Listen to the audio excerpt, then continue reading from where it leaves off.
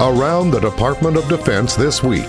This is your DoD Weekly News Recap. U.S. sailors to the rescue. I'm Petty Officer Jen LeBron. Air New Guinea Flight PX-56 crashed into a lagoon in Micronesia Friday morning. U.S. Navy sailors assigned to Underwater Construction Team 2 immediately rendered assistance to the 47 crash victims. They assisted local authorities by shuttling passengers and crew to shore. They also provided medical attention to at least one passenger who sustained minor injuries. As Hurricane Florence relief efforts continue in the Carolinas, Defense Secretary James Mattis has high praise for the U.S. military response. He says although relief efforts are winding down, troops are still committed and military equipment will remain available if needed. The Defense Secretary also spoke about the Middle East this week.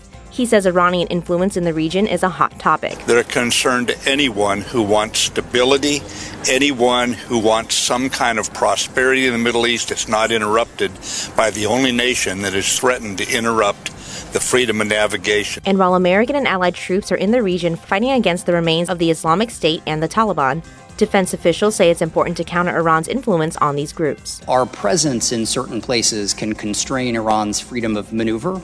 It can empower our diplomats to put more pressure on Iran. But our purpose in being there and our military operations are not being conducted per se against Iran. The new national cyber strategy focuses on defending against cyber threats before they reach U.S. networks. The Defense Department will work with its international allies and industrial and defense partners to identify, counter, and disrupt malicious cyber actors threatening U.S. national security.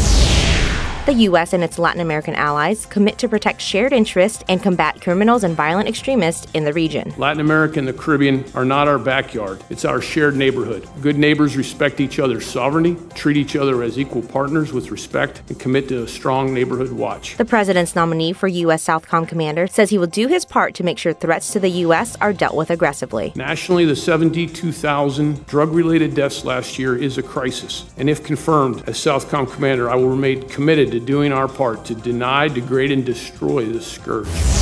North Korea remains a threat to its neighbors, and President Trump's nominee to be the next commander of U.S. forces in Korea is intent on keeping the peace through relationships. Our strong combined military power with the Republic of Korea has sustained armistice conditions for 65 years and supported our diplomatic and economic efforts today. The general also intends to continue with UN and allied priorities. The foundation for success in Northeast Asia is largely due to the extraordinary relationships we have built over time with United Nations sending states and our Indo-Pacific neighbors. That's your DoD News Weekly Recap. I'm Petty Officer Jen LeBron. For more stories like these, go to defense.gov.